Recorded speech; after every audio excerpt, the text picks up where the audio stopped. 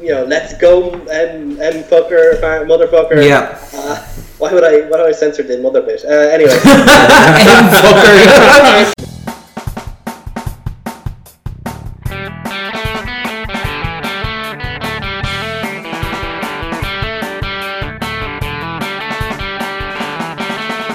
So hello and welcome to All Four Quarters, your one-stop shop for news, views and overreactions to all things NFL. There's lots of bits and pieces around the news. Some coaches have gone, some players are now gone for the season. There's a couple of interesting games coming up and some very tetchy matches to review from last week, as well as finally getting to some of your questions. So hey guys, we got Connor here, we got Harry. Hello. And we've got Ronan. Hi. How are we getting on, lads? Any crack? I'm pretty tired. Had a weekend. Not as much of a weekend as you did by the sounds of it. Yeah. I was out in Cardiff for a stag do. It was a bit mad. Terrible game of rugby that we attended live, but a great game to watch in the match where New Zealand beat England in the dying moments, and there was 25 sad Englishmen surrounding me while all the Welsh in the pub cheered New Zealand, and I cheered, including a beautiful moment where one of them, who was a bit drunk, turned to me and was like, "Do you watch much rugby yourself?" And I said, "Oh yeah, I watch a good bit of it." And he goes, "But like you're cheering at all the wrong times." I said, "No, I'm not."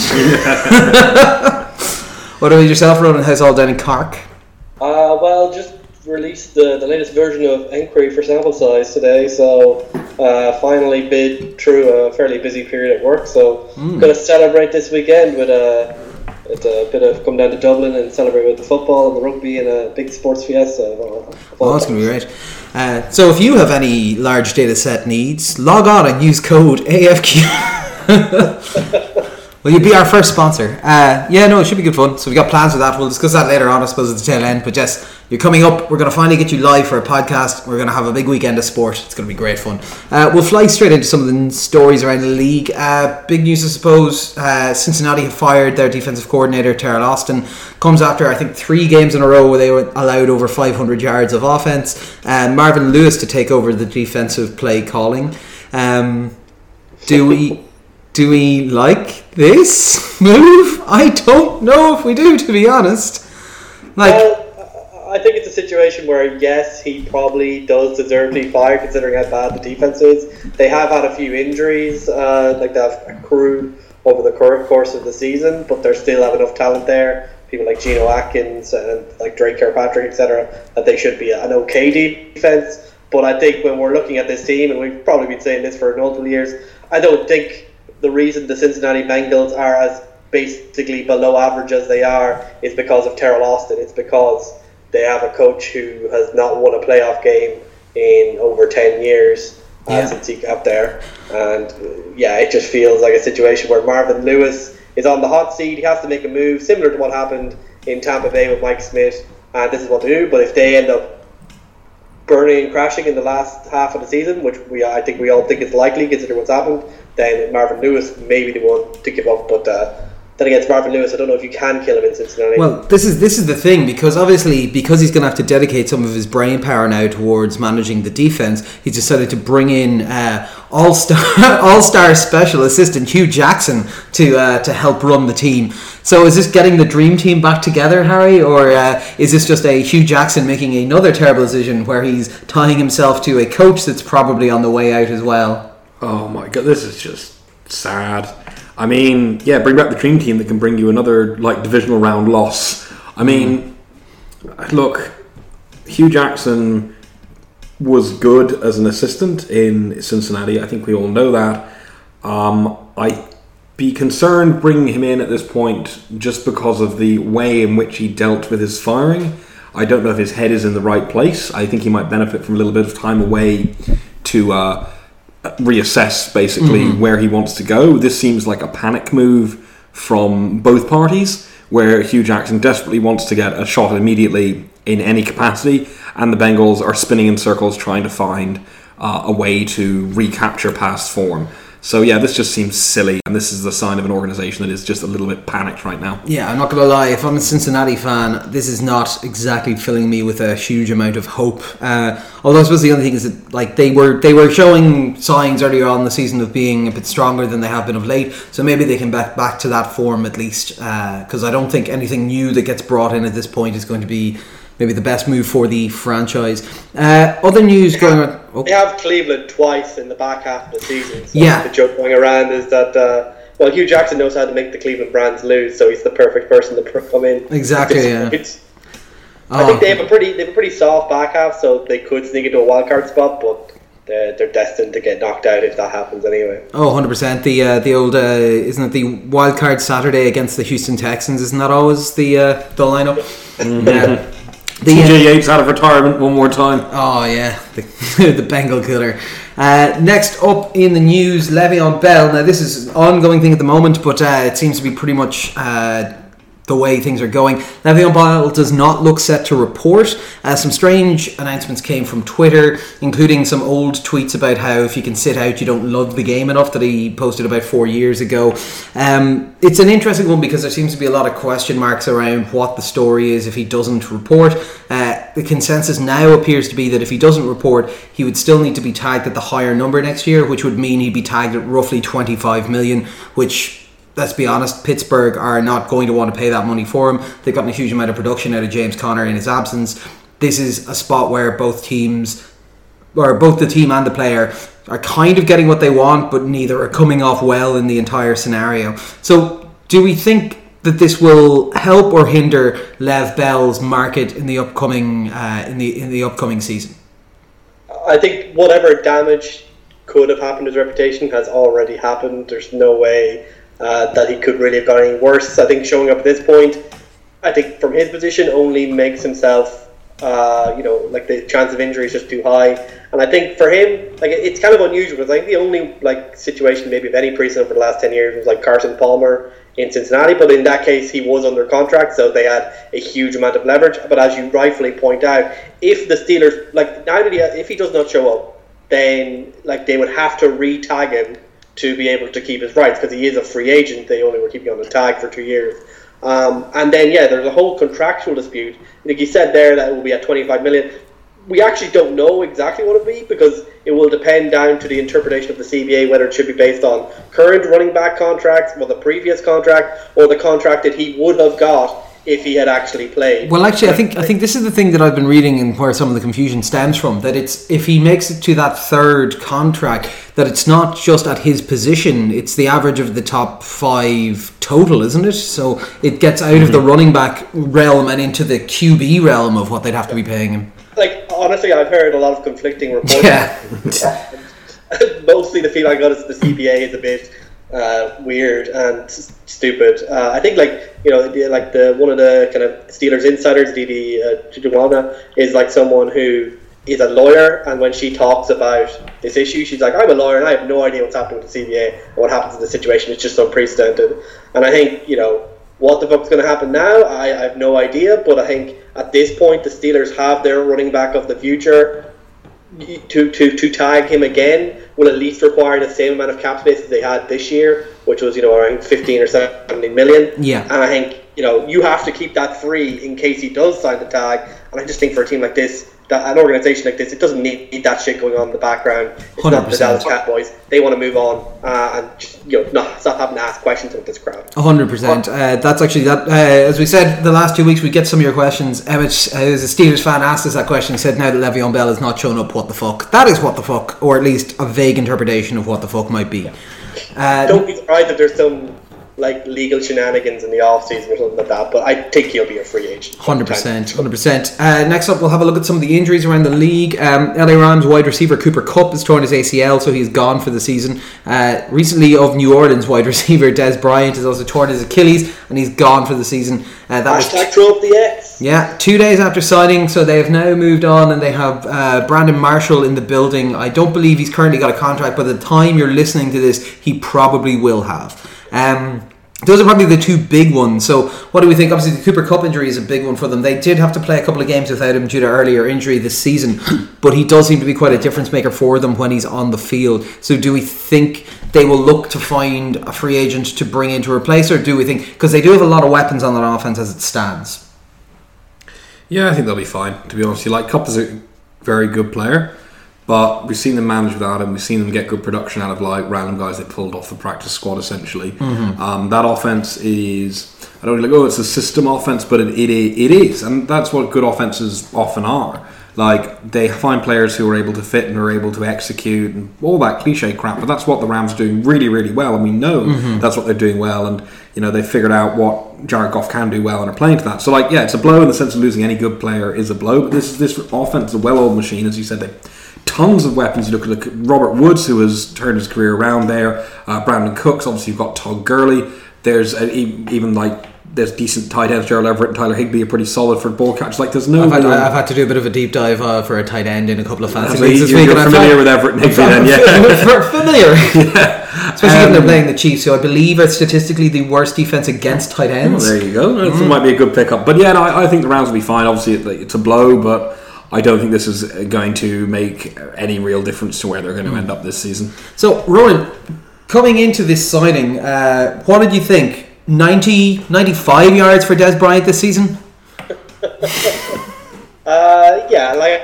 think it was obviously a big hype thing. I think with the way that New Orleans offense was playing, he would have got yards, but just because it's hard not to get yards if you're like New Orleans wide receiver on the field.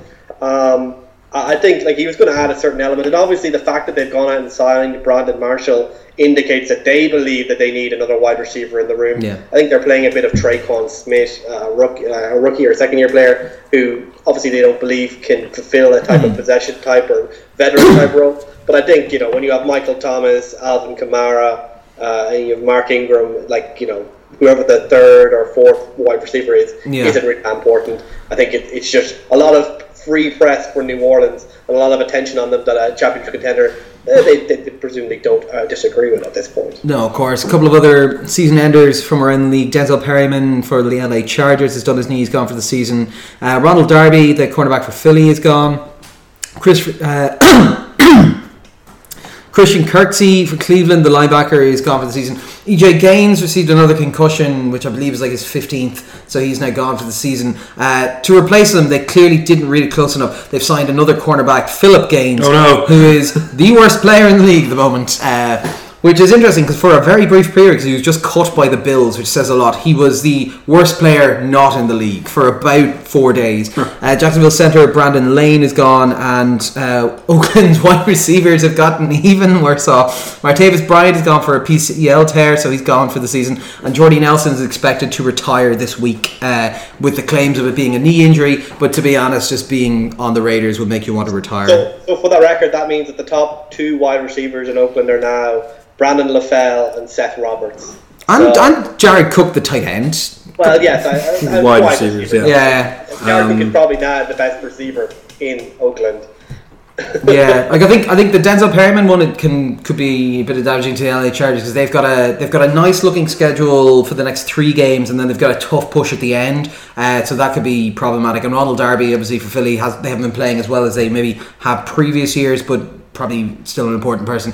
And Cleveland losing some more defensive pieces, and I'm not gonna lie, I'm 100% off your defense if you have Philip Gaines on it, which is bizarre because it turns out the Bills are the number 1 ranked defense so far this year, and that was with Philip Gaines. So yeah, but they did okay against Atlanta, so maybe they found some other solution for that. Yeah, the only other bit would be Detroit wide receiver Marvin Jones has a bone bruise, and he is day to day with that, which is good news because I think they initially thought it might have been an ACL damage. So on to the controversy corner this week. We discussed this a little bit last week, but in Baltimore, John Harbaugh is now expected to mutually part ways after this season. They're saying that there's no chance of him being fired in the middle of the season, and he will be expected to be pursued as a head coach candidate for any number of other teams. Looking at you, Browns. This also probably points to the Ravens getting ready to start Lamar Jackson to try and see what they have there. And I believe there's some talk about Flacco getting an injury designation, which we don't know whether it's to save face or not. So it is. Do we think that, one, this is a good move for Baltimore? Both, I suppose we'll take it in 2 parts. First part, the coaching section. Do we think it's a good move for them to be moving away from John Harbaugh? And if they are moving away from him, who would we expect them to be looking at bringing in?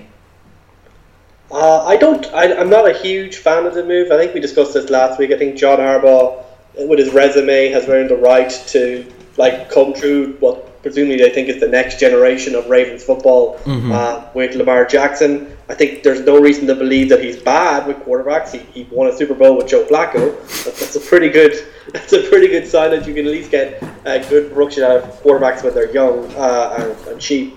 So I think for a team like Baltimore, you're kind of looking at like who are the internal candidates, because they're always someone that you're like, maybe these people would currently try to get in here. So you're looking at their first quarter, Marty Mornhinweg, no, not really like there. Don Martindale, he's someone who kind of came through recently, but I think it's hard to know. They're kind of one of those organizations that don't really show their hand, and with a new GM in tow, it's very hard to see. But I think they're one who might look towards maybe one of these. Maybe they'll see the writing on the wall and try to get one of these offensive coaches like John DeFilippo, because that's the trend in the league. Yeah. And I think for a team like this, the major thing that they have in their favor over the other organizations that will likely have coaching opportunities is that the Baltimore Ravens isn't a complete shit show in terms of ownership, in terms of organizational culture. So if you're a young coach that wants to come into an organization that has a history of winning and which you won't get screwed over like instantly, then it seems like a really good opportunity on that front.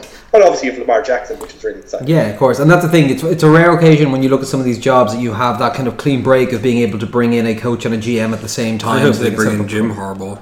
That'll be savage. I think it would be great if they bring in Jim and then the Browns sign. Also, I do want to take an objection to this, because I get what Fitz is saying, but look, let's face it, since he won that Super Bowl with Flacco, which was one weird year where Joe Flacco went mental, Harbaugh is essentially 8-8 in perpetuity.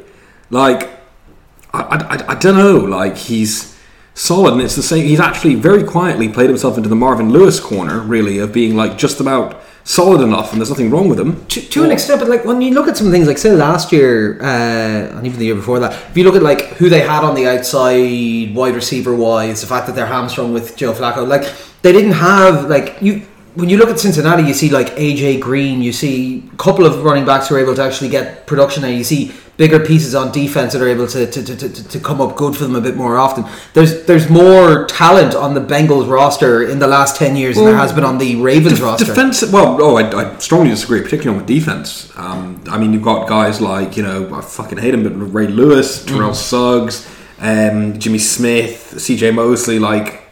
Yeah, but the defense has been good. Like, there hasn't been a bad Baltimore defense. It's been the offense, and that comes down to Joe Flacco. Well, Harbaugh should never won that fucking Super Bowl, then it's all his fault. Probably right. But that brings on to the other part of this question, Harry. When we look at Lamar Jackson, do you think it's good that they're going to get him run out for the next little while? Or that they're kind of essentially... I don't know if you look at this as being a giving up on the season thing. It is. I was more going to say, like, given what we've seen from Joe Flacco of late, but... Well, I think it is giving up on the season, but I think the season is done either way.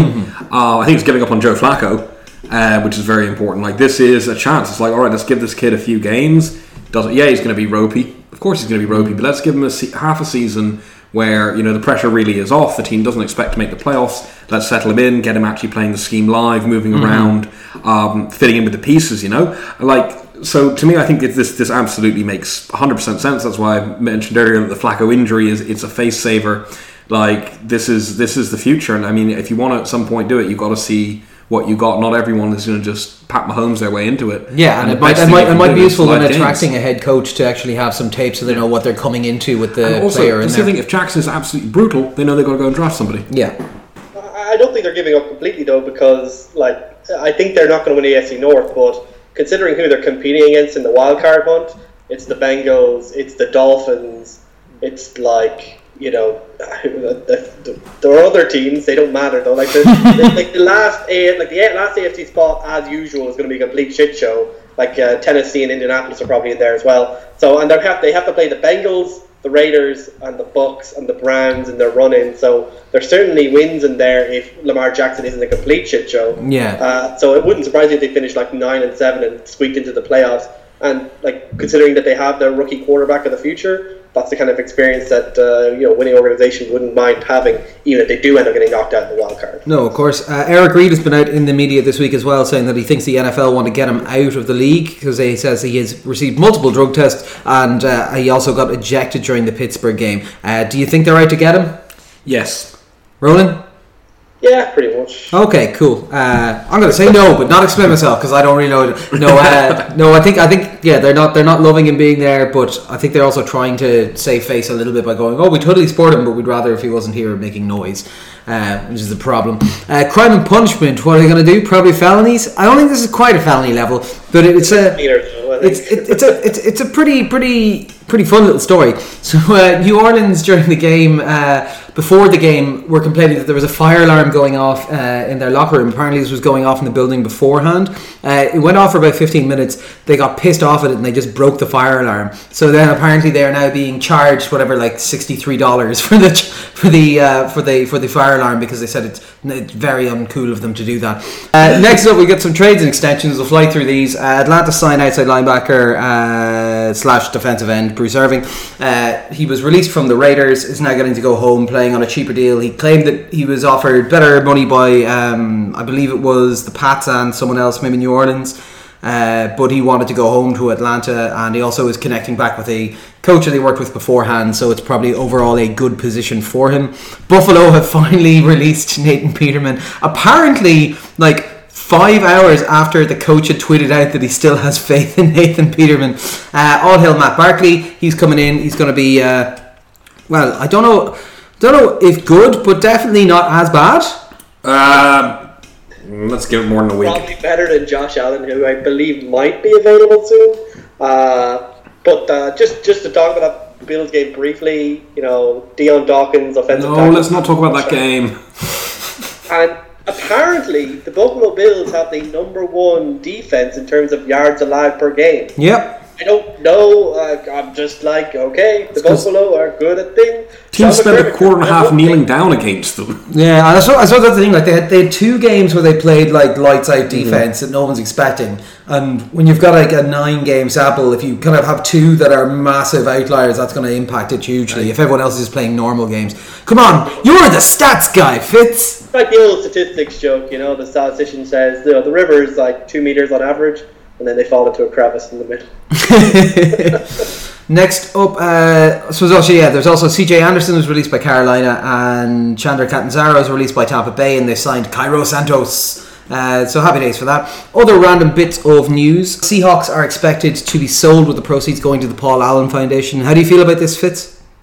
Well, I don't think he's doing it for the tax break anyway, because he's dead. But anyway, hang on. Are you suggesting a rich person is turning down a tax break? What? Well, he's dead, so I don't know how much use it is. That's the best time to get a tax break. There Yeah. are no tax breaks in heaven or hell, as it may be. But no. Jesus, the guy just died. It's just.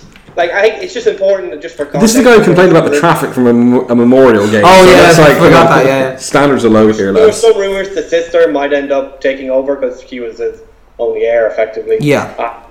But it seems like with this kind of succession plan made public, I think the NFL is preparing for it to be sold. But all the indications are they won't sell to anyone who would take the team out of Seattle. So we'll see if that makes any difference in practical terms, really. Yeah, and of course, and just 2 other random bits from around the league.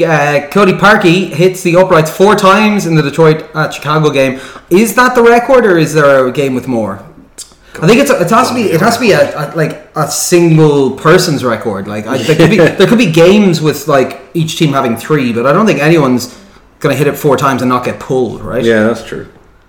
And finally, the Chiefs' fantastic run of winning the coin toss at the start of the games is now over. So I don't know what that says. Bodes very badly for the upcoming games, I suppose. They played slightly less well against Arizona than they have. Fantastic. That's true. So we'll move on to the games from last week. So first up, we have the Ring of Honor. Seattle at the LA Rams, 31-36. This was a tough, nasty game that was hard fought with an awful lot of aggression going into it and coming out of it. Particularly, and I think we'll come to you on this in a second, Fitz. The Donald versus Britt stuff with the hit out of bounds and then the taking off a jersey and trying to start a fist fight makes stuff. way more sense, because when you first told me about this, you said it was Tyler Lockett, and I was like, he's a brave man, Tyler Lockett. 5'9" of him. I said there's one of them. I can't remember. Justin Britt makes a lot more sense. This is obviously a clash, two very different offensive ideals. The LA Rams doing their multiple wide at all times and always running at the same kind of spot. The Seahawks going back to kind of early 90s football, where they just put extra linemen in at tight end and try and run it down their throat.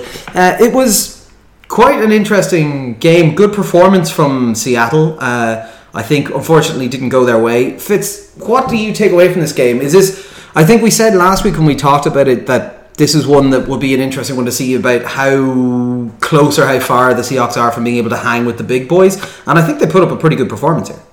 Yeah, like I think it's interesting. I think you're as a Seahawks fan, you're kind of both impressed and slightly worried at the same time, because I think the way that they're playing right now, if it was paired with like the defense from 2 years ago, would be absolutely dominating right now. But the real fact is that they're playing as if their defense is really good, and it's not. It's decent right now. It's growing, a lot of young players, but they're not anywhere near those like championship level defenses they had a few years ago. So what's happening right now is that no matter what the situation is, they're kind of, no, we have to stick with the run game, we have to grind out the clock. And in these situations that they're getting into, like 2-minute drills at the end of the first half, obviously at the end of this game, after a strip sack on Russell Wilson and going 2 touchdowns down, they had to go all the way down the field with a minute left. They just, like, that's when Aaron Donald and Sue kind of showed up and showed kind of that, maybe that on the pass rush, the interior isn't good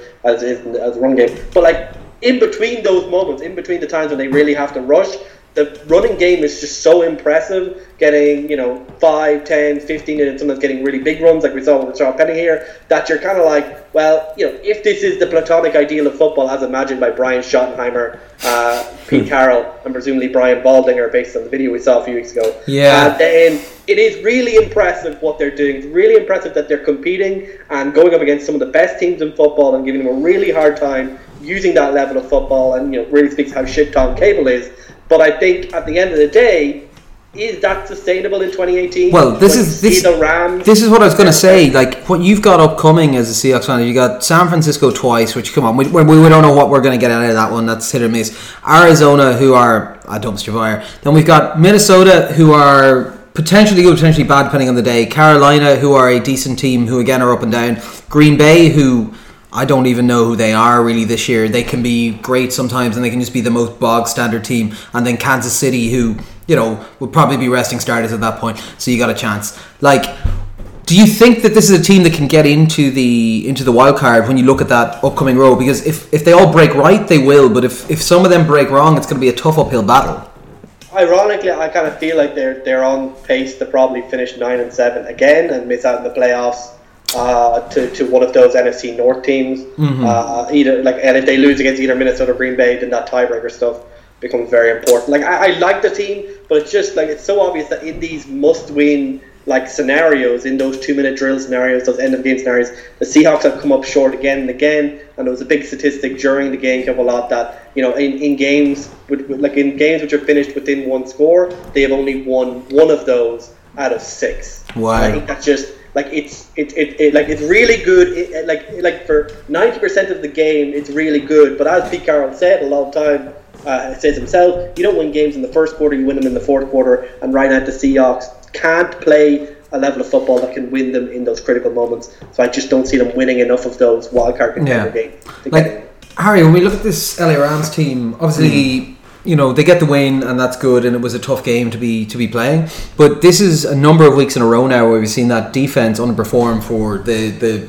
quality of player that's on there and the amount of money that's being spent on it. Is this something that could impact them down the stretch? Because like we said, if it wasn't for the fact that this Seattle offense is not really built for some of those more pass-heavy, time-restricted moments, like, this is a game that they could have easily lost, Yeah, well, I mean, they gave up like something like 270 odd rushing yards. Like, this was bad from the Rams, and I mean, we've seen them struggle quite a bit recently, and I don't know what's going on with their schematic. We know they're a bit light at linebacker, but it shouldn't be having this kind of impact with the talent they have in the front seven and supposedly in the defensive backfield.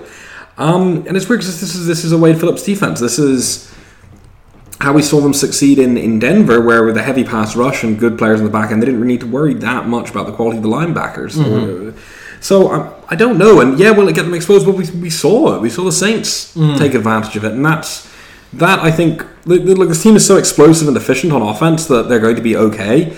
But I think this is it. Like when they're going to get deeper into the playoffs, what we saw is like if you give up nearly 500 yards to the Seahawks team that are like the bulk of it on the ground, and then you go into the playoffs and you run into your New Orleans Saints or whoever again, or even on a good day the Carolina Panthers, for example. Like these are teams that will run all over the Rams, and I think this really puts a cap on their potential. And we've seen now for a few weeks in a row that this defense isn't as good as it should be, and I don't know what the cause is, man. I don't. But seriously, this is the kind of thing that takes them out of that Super Bowl contender category and really into this team will be in the playoffs, but they're not getting through them.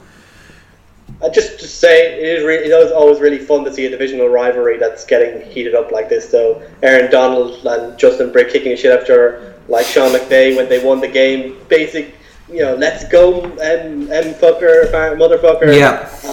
Why would I censor the mother bit? Anyway.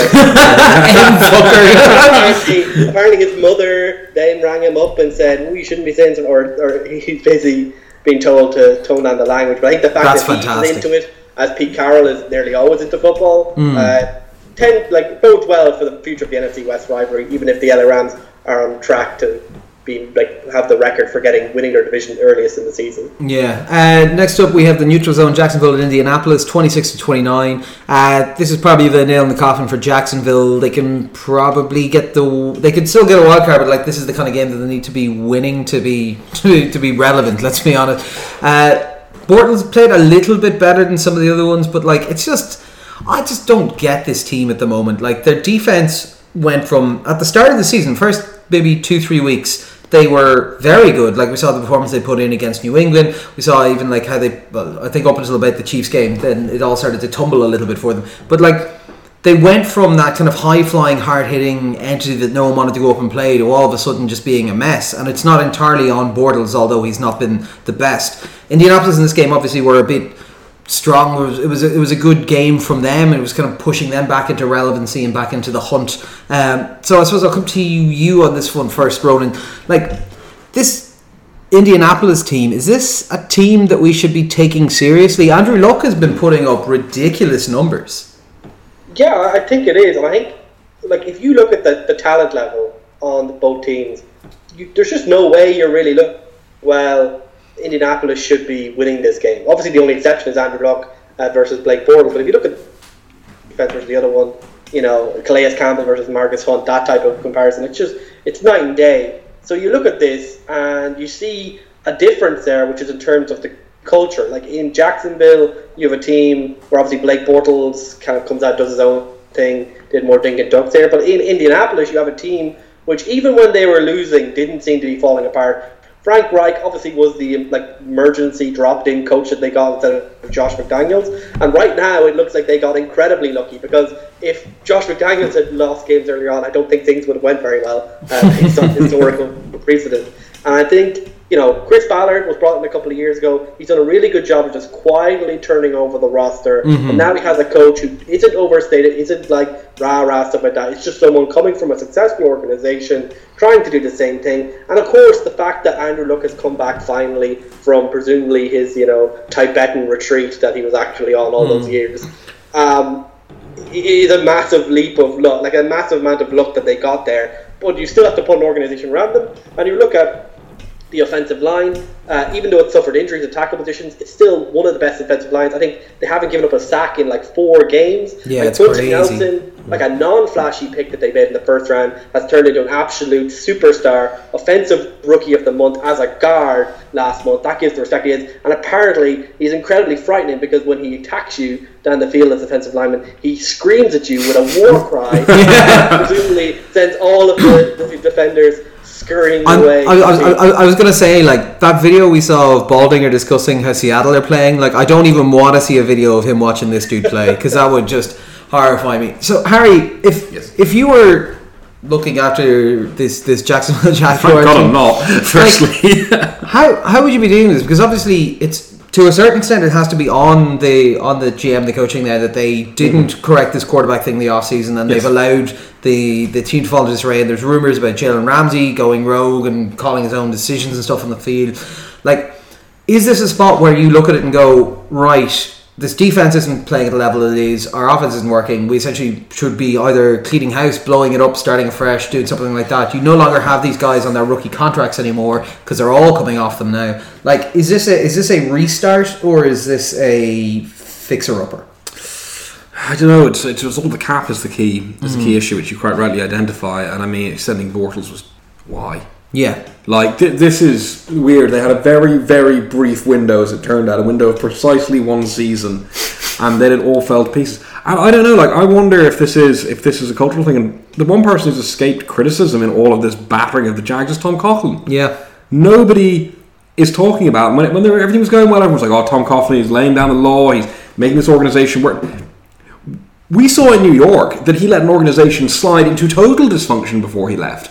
And I wonder if this is sort of an underrated thing here, and that this isn't just a on-the-field clean house, but this needs to go right to the top again and say, right, we had a thing that worked briefly, it's not working now, and we are just going to have to churn this whole thing. And yes, ultimately, successful teams can't do that, but the Jags have to remember that they're not a successful team. They're an unsuccessful team who had one good season, recently, obviously, with the Fred Taylor days, all that, but they need to recognise that now and look back and be like, unfortunately, this was an aberration. We are not a well-coached team. We are not a well-run organisation. And you can know yourself, and we're seeing it again, you can have all the talent in the world, and if people do not know how to put those pieces together and keep those pieces cohesive, it doesn't work. So for me, it's not blown up in the sense they need to get rid of all the talent, but they need to blow up all the people who are underutilising and misusing the talent. Yeah. And bring somebody in who can reform it slightly in his own way, but actually get the best out of what they have. Rightly or wrongly, the reason Tom Coughlin is getting away with it is because he has Super Bowl rings, and none of the other people in his organization have any. Doug Marrone doesn't have any. Jalen Ramsey doesn't have any. Blake Bortles don't have any. And, Jalen Ramsey's been strutting around all off-season, and that's part of his attitude. Jalen Ramsey has never won the championships. He's never won the rings. And, this kind of feels like the Seattle situation, but at least in Seattle, they had succeeded sufficiently that you had this thing, we've won the Super Bowl, we've done this before. Whereas this team, it just feels like another Jacksonville situation where this is an organization with a history of losing, and they got really up in themselves. And, Tom Coughlin, he's supposed to be able to fix that, but he's the one who's won rings, so he's the one who gets away with it. The rest of these guys haven't proven anything yet, and it's no surprise that they're going to get shit all over this off-season if the season goes as we expect for the rest of this year. Yeah, no, of course. We will move on now to the dumpster fire. Well, and we will talk about this one briefly because it doesn't deserve anything more. Washington, Tampa Bay, 16-3. Obviously, Washington won because they got the first score on the board, and they have not allowed a lead change to happen all year. Look, the way this game went, the 5 red zone trips for Tampa Bay, 3 turnovers, a missed field goal, a field goal. Maybe it is just some kind of super shield they have in Washington now for we got ahead first, you're not getting ahead of us here, even if the game turns into an absolute trash fire because of their super shield. Yeah, this is right. Like what happened to this Tampa Bay thing? Like you were saying there was 5 red zone turnovers, 3 turnovers, a missed field goal, and 1 field goal in 5 trips.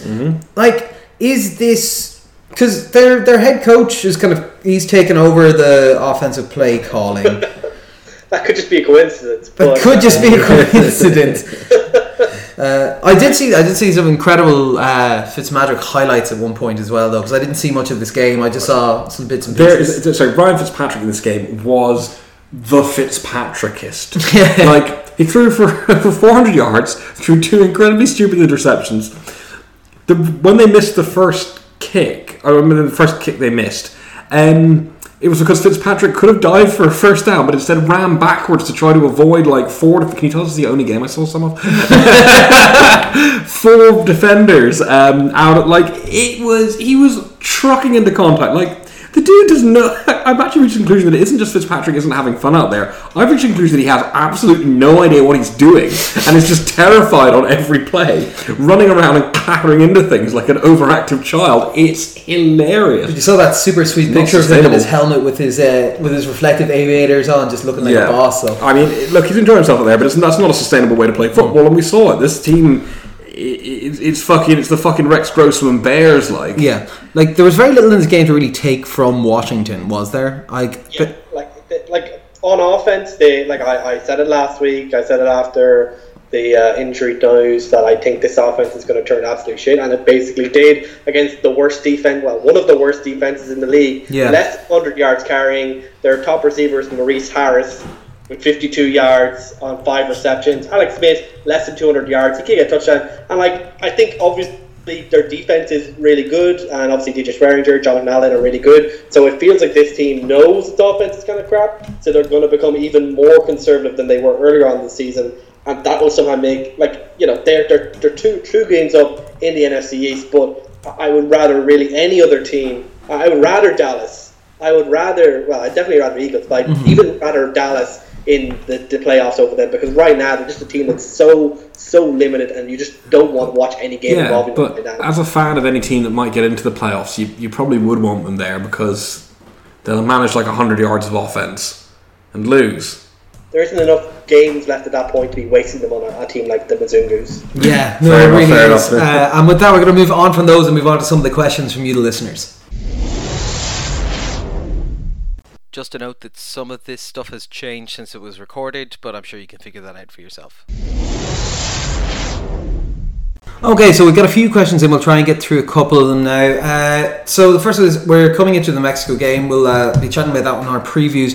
But in case you haven't seen the pictures that are circulating online, there was, I believe, a concert on there, and they have absolutely destroyed the pitch. It looks horrendous. There's question marks over whether or not they're going to be able to replace the turf, because I believe it's a combo turf thing that is half artificial, half real, and that is more difficult to change or something. So the question is, considering the quality of the pitch in Mexico, for both player safety and for it to be an enjoyable game, should they change the venue? I kind of understand where this is coming from. I think it's too short a notice in a week's time to essentially be able to change a venue, but this cannot be a sustainable venue for them to be playing NFL games in, especially if they're bringing quality teams down to that venue. If they can't... the Jags play the Bucs. Well, it's more that I believe the NFL is probably as invested in the teams that will get them big marketing revenues and stuff than they would if it was just like the Bills and the Browns all the time. But this is the thing, that it can't be sustainable to have this quality of facility being used, and I know they might be able to fix some of it with money, but surely they need to cop themselves on a bit. You can't replace it. You can't replace the pitch with money, Connor. Why not? No grip. Can we not just play on money? Falling everywhere, man. Terrible. But yeah, so should fixing this issue be a contingency for the continuation of games in Mexico and being played in that stadium? Yes, and you always need a backup plan. Like the same way that Tottenham's toilet bowl wasn't finished, they had a backup plan.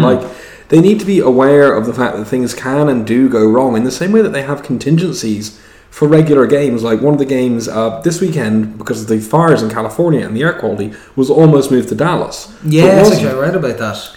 It's unfathomable to me that the NFL do not have a plan B in place, such as just having the game in a differerent stadium in America. And I realise that would suck. It's a home game for the Rams, so just let them play it at home. Yeah, I mean, would they notice the difference? But it would suck. It sucks for fans. It would suck for everyone who wants it to come down. But ultimately, it's irresponsible to expect players to play on a pitch that bad, because that's how you get RG3'd. Yeah.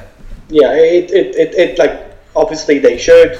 But obviously, they're not going to do it because the money's too much and it's a big market for them. It's really unfortunate, but I suppose, if you're willing to make them play during the middle of a massive blizzard in Buffalo, then I suppose having shitty turf in Mexico is an acceptable level of risk to put people's ACLs at. So the NFL they're pretty blasé about the health of their players, really, at the end of the day. Next question is actually also to do with international games. So the Rams have announced this week that they're going to play one of their preseason games in Honolulu, I believe. Are there any venues that we would like to see international games played or bye weeks played? I think anyone gives a shit about bye weeks. Yes, I would like to see the entire Tennessee Titans schedule moved to the moon. Okay, interesting. Fuck the Tennessee Titans. I never want to watch them again. And they beat the Patriots. The misery of watching your team lose to a team that are boring and shit and bad. Send the Tennessee Titans to the fucking moon. Well, believe me, I'm kind of with you. Remember what happened with the Chiefs and the Titans last year? Yeah, I do. Fucking those motherfuckers. Moon. Yeah. Moon. I don't know. I'm trying to think.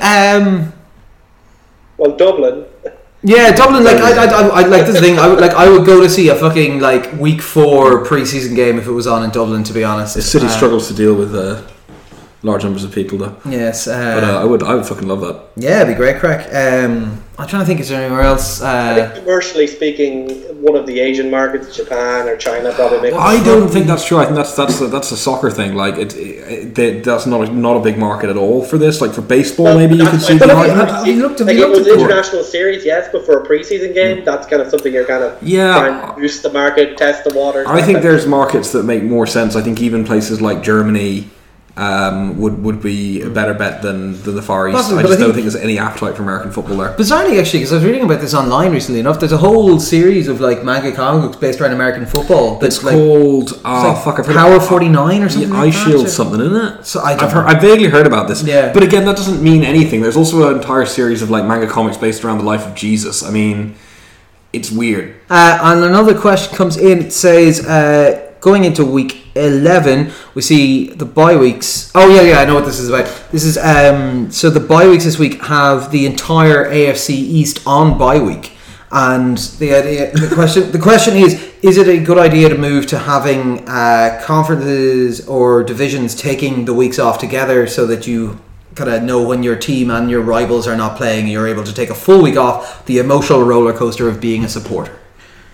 I guess. I mean, this doesn't seem particularly significant to me. I mean, it would be great if the AFC South took a bye week every week, but I see from a scheduling point of view, it kind of makes sense. Yeah, I haven't really thought about this much, like whether or not it would actually impact a huge amount on schedule. It means more. The only thing I can think of that's particularly interesting about this is in regarding to televised game markets, but that's kind of a dying entity anyway. It's kind of moving away at this point. I think the operations research problem even more complicated because they have so many different constraints they're already dealing with. Because we know, for example, both LA and the Chiefs requested to have a game in Denver the week previous to this to ensure that they could get used to high altitude, and both of those were rejected. So sure, you could have it as like the 59th preference of things we want to do with our schedule. Yeah.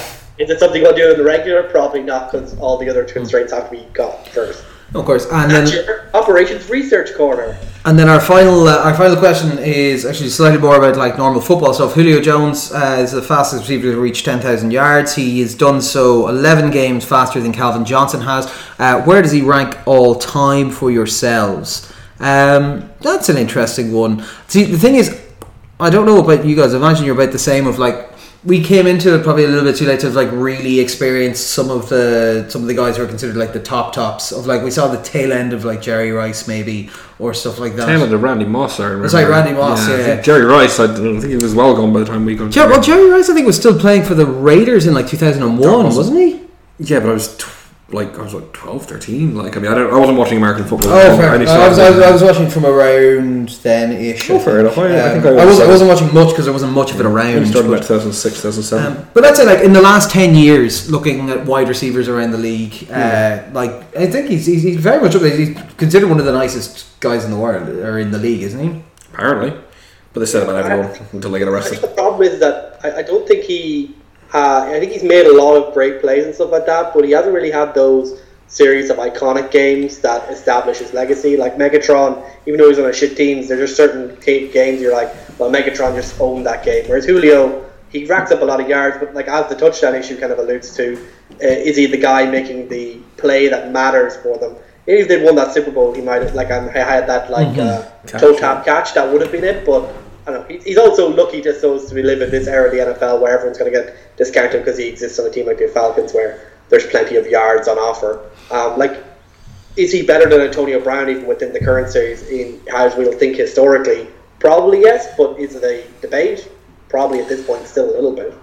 And if you're not undisputably the best receiver of your era, then are you really up there with Jerry Rice and Larry Fitz, etc.? Yeah, no, of course. Larry Fitz is undisputably the best receiver of any era. He's the Frank Gore of wide receivers. Well, yeah, that's true. But Calvin Johnson, for example, is exact. No, of course. And then the final one is we've now got, and obviously this is the most important news of all, the Pro Bowl voting is now open. So just get yourself hyped for the Pro Bowl. Pro Bowl hype. Oh, lads, it's November. Pro Bowl hype. For you early get Pro Bowl hype. like Christmas. Tyreek Hill is apparently still listed on the Pro Bowl ballot as a kick return specialist. What does he need to do to be able to be classified as a wide receiver? So, for an idea of what he's got so far this year, he is just shy of 900 yards. He has 9 touchdowns. He's averaging 16.2, averaging 90 yards a game. Like, doing pretty well. He's, I think, 5th in total yardage so far this year. Does he just need to stop returning? Yeah. Stop returning kicks. Stop returning kicks. Yeah. It's like what is it? The Emmys, which have like the comedy, like they have the prize for comedy and musical, and they have the one for drama. And people sometimes put their film into the comedy. Yeah, because I think it's a better one. Guarantee the win. Yeah. Like, is it just like, is he trying to like Matt Damon this? Oh yeah, it's like, yeah, like the Martian 12 Pro Bowl appearances, all as a kick returner. He has to win, but if we put him wide receiver, he might lose to like Julio Jones or something. So yeah, let's just put him in with the kick returners. But yeah, sure. That's the only reason why that should happen. For some really weird reason, Taysom Hill is on the Pro Bowl ballot as a quarterback. Well, he's like the GOAT backup, right? That's really, really weird. Is it because he's white? Because Lamar Jackson does the same thing and he's not on this fucking thing. I suppose, but he's on a like a favorite to make the Super Bowl team. Actually, Taysom Hill has a 95.8 passer rating. So there you go. There we go. 54 yards, but you know. Yeah. Those are 54 accurate yards. I'm just going to vote Josh Allen for every single position and have a team of Josh Allens playing a team of Josh Allens. Excellent. We will take more questions next week, but we thought we need to get through a few of them because we missed them the last while for you. So we're going to move on now to look at the games for next week.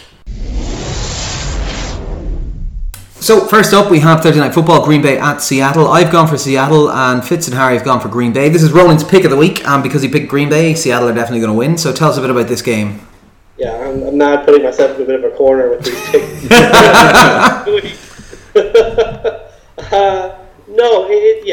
It's an interesting game. Obviously, I think when it comes down to the respective records that they have, the respective schedules, it's basically a must-win game for both of them. Green Bay obviously still in the thick of the hunt for the North and the wildcard spot. Seattle really just fighting for the wildcard spot with multiple teams still at this point. But like none of them really doing well. I think obviously we're looking at two different teams here. Ironically, like I look at Seattle, we talked about them already. Run heavy, keep running, just keep running. Chris Carson's back, DJ Fluker's back, so they'll go run even more. And if they can dominate the time of possession, if they can dominate the Green Bay defensive line, then Seattle is definitely able to shot. But if it comes down to a 2-minute drill, Aaron Rodgers is probably better. I think ironically for Green Bay, the thing that they should be doing a lot more is running the ball, because they're one of the most efficient teams running the ball now that they finally realize that Aaron Jones is good at football. I read a stat online like Aaron Jones is the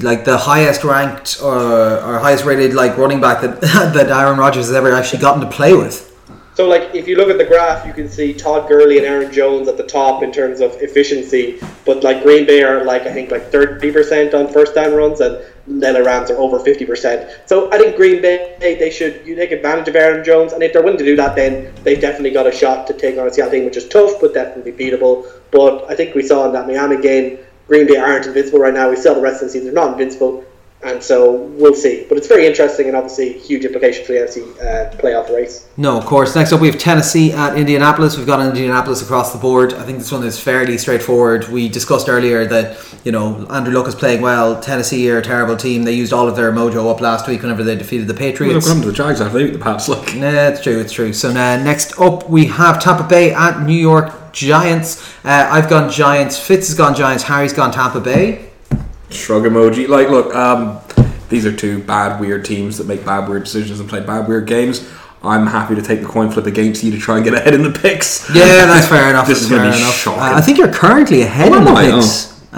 Whoops. Oh well, back up. Next up, Pittsburgh at Jacksonville. We've gone for Pittsburgh across the board. Yeah, Pittsburgh are good at football right now. Obviously, they had a big win against Carolina, a very big statement game. Absolutely dominated them, and Jacksonville are just in so much disarray, as we discussed, that it's really hard to see Jacksonville even at home. Yeah. So Pittsburgh to continue their fight for staying at home during the week one of the playoffs. Yeah, no. The element of trap game about this one though. There is a little touch of it, isn't there? Especially with that, like they're travelling down to Jacksonville, but. Next up, Carolina at Detroit. We've gone for Carolina across the board. Harry? Yeah, Carolina, yes, they got blown out this week, but they look like a pretty solid, if slightly flaky team.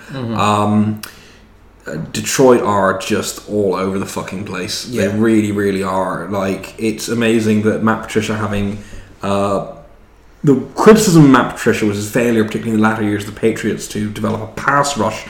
And now he's gone to Detroit and they have zero pass rush. So yeah, that's not... You don't want to give Cam that kind of time to have options. So No, yeah, of give me course. Carolina on that one all the way. Yep, we're all for Carolina in that one. Dallas at Atlanta. We've gone for Atlanta across the board. I think this is pretty short. Like, Dallas had a bit of a bounce back last week. They look a little bit better, but to be honest, this is an Atlanta team that is... Yeah, like Atlanta right now, the split between when they play away and when they play at home, when they're playing in the elements, is huge. The fact that they're in their dome again turns them into one of the better teams in the league, and against an average Dallas squad, I think they have a good chance. I think that's, like, if you want to know why Atlanta's results are so random, it's because they're shit in the rain, basically. Yeah. Or a light wind in Cleveland, as it was this week. Yeah, so next up is Harry's pick of the week, Cincinnati at Baltimore. This is a big game.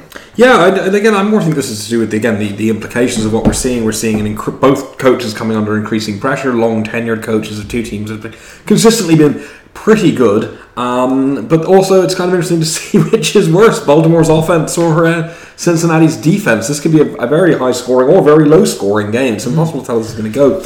I'm really interested to see, again, if I know that they've said, it'll be, whatever we're going to do with Lamar Jackson, whether we start seeing a piece of that, and whether we see a significant change coming out of Cincinnati in how they're doing things, whether we see more aggression from two teams. I don't mean the physical aggression that usually bring, but in terms of like actually Going for it, pushing the ball down the field, and they've done recently. Could be difficult, of course. AJ Green is probably going to miss this game again. All signs are pointing to that, so that could be an issue for Cincinnati. But this is one of those things that like probably isn't going to matter. I disagree with Ronald's assessment earlier. I don't think either of these teams are going to make the playoffs at the moment, although again the wildcard thing is a bit weird. But I think in terms of like what shape these teams take in the next season, this game is going to be quite instructive, because I think both of these teams are somewhere between last chance desperation and just giving up. This could be the game that gives Hugh Jackson his a 33% increase in his win total over the last 3 years.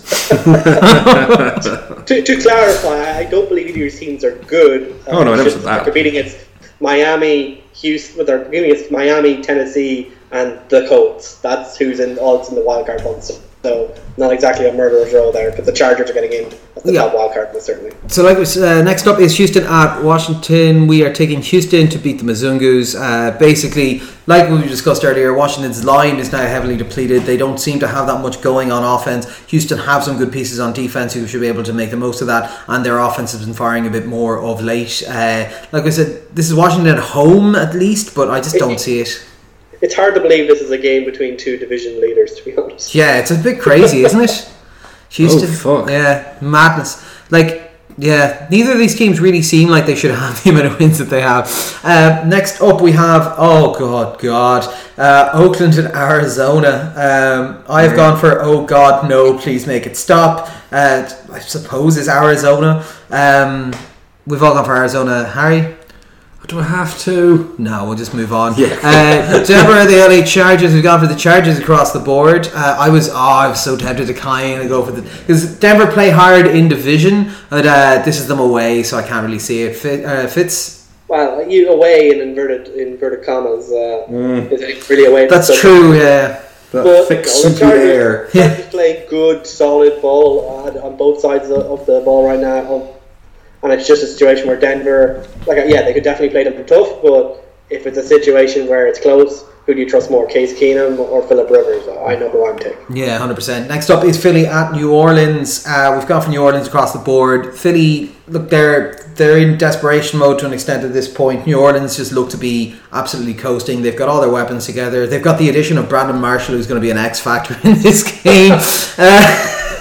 It is the defensive one they signed, right? But no, Philly are a halfway decent team who just can't get it together, and New Orleans are a team that are destined for at least the NFC Championship game, if not more at this point, let's be honest. Next up, Minnesota at Chicago in the late game. I've gone Chicago. Fitz has gone Chicago. Harry, you've gone Minnesota. I have. There's something about this Chicago team that I just don't like. I think they're good, but I think there's something that says to me that this team is going to come up short when it comes down to it. And I think that we take a lot of them trouncing bad teams.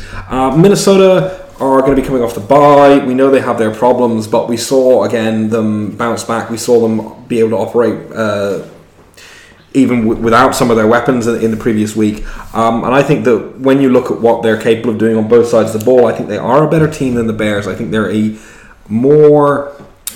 better at football than the Bears. I think the Bears are a smarter team in a lot of ways, but I love the talent there. Obviously, Khalil Mack coming back, as we saw, makes a huge difference to the quality of this Bears team, and that Vikings O-line is a little bit but even with a player of Mack's quality, I'm always very cautious to call it on one player turning the game that massively. So I'm leaning towards Minnesota at this point, but it's going to be close.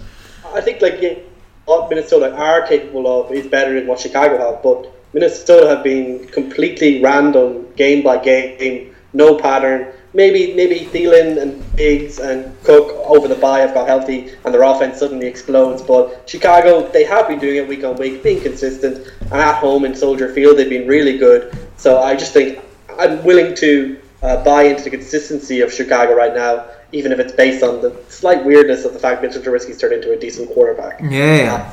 It's just Minnesota, just win a couple of games in a row, we'll start trusting you again. Yeah. Next up is my pick for the week, Monday Night Football, Kansas City at the LA Rams in Mexico. I've gone for Kansas City, and you two boys have gone for the Rams. This is going to be a great crack. Fitz is coming up for it, Art's coming up for it. We're going to live here. Yeah, going up to Finsbury. Yeah, a long route to the very edge of Dublin 1, you know? Yeah, Dublin 7 actually.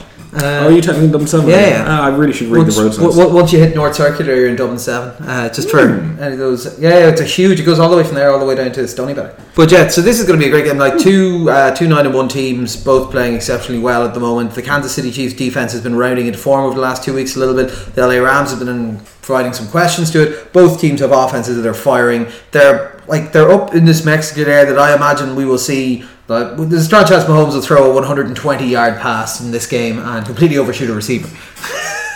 Jacoby puts that Hail Mary special. He will straight up was it Uncle Rico? Just fire over them mountains, you know. But yeah, look, this is going to be an incredibly fun game to watch. Or it's going to be a horrible mud fest. It's interesting though, the offense. Even though these are two best offenses, they are very, very different. The Rams, their deception requires having this in front and just basically kind of doing doing different things off the same front, whereas the Chiefs, there's so much movement, so much flexibility, they just do so many things, so many different looks on every single play.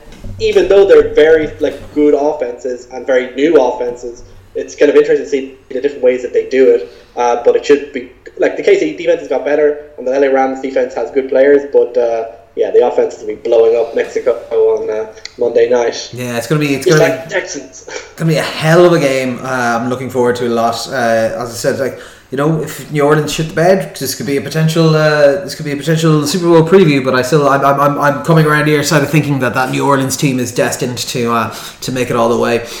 So that's our lot for this week. Any correct yourselves, boys? You're looking forward to this, obviously. You're thinking coming up on the Saturday, we've got Ireland taking on New Zealand here in Dublin in the rugby, which is going to be great fun. So I think we're going to try and schedule something for that. And we're also looking at some nice kind of food options and a couple of pinties, and it'll be lovely. We are going to destroy our intestines. Oh yeah, it's going to be fabulous. Any other crack with yourselves during the week? Not much. I think I'm going to probably take it easy in the run up to the big one.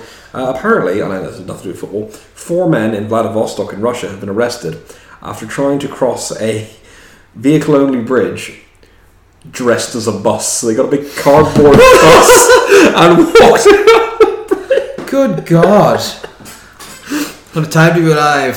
What about yourself, Fitz? Now your thing has been released. Are you freedom now, or are you just kind of chilling work for a day or two? And it's chilling work because I have to do some marketing stuff. The rest of the tech team kind of gets off, but then I'm drafted in to talk about the new release and do videos and all that kind of stuff. Yeah. That's the cost that comes with. But you hate talking. Our very own little Tim Cook. The problem of being a statistician but also loving the sound of my own voice, they know how to exploit that at work, unfortunately. Of course. But Jess, I suppose as always, hit us up on Facebook and Twitter and all those kind of things if you have questions for us. We got to some of them this week, so we might get to some of them again next week, who knows. We'll see how it goes. So I suppose for now, that's bye from myself, bye from Harry. Goodbye. Bye from Rowan. Bye. This has been All Four Quarters. Thanks for listening, and we'll chat to you next week.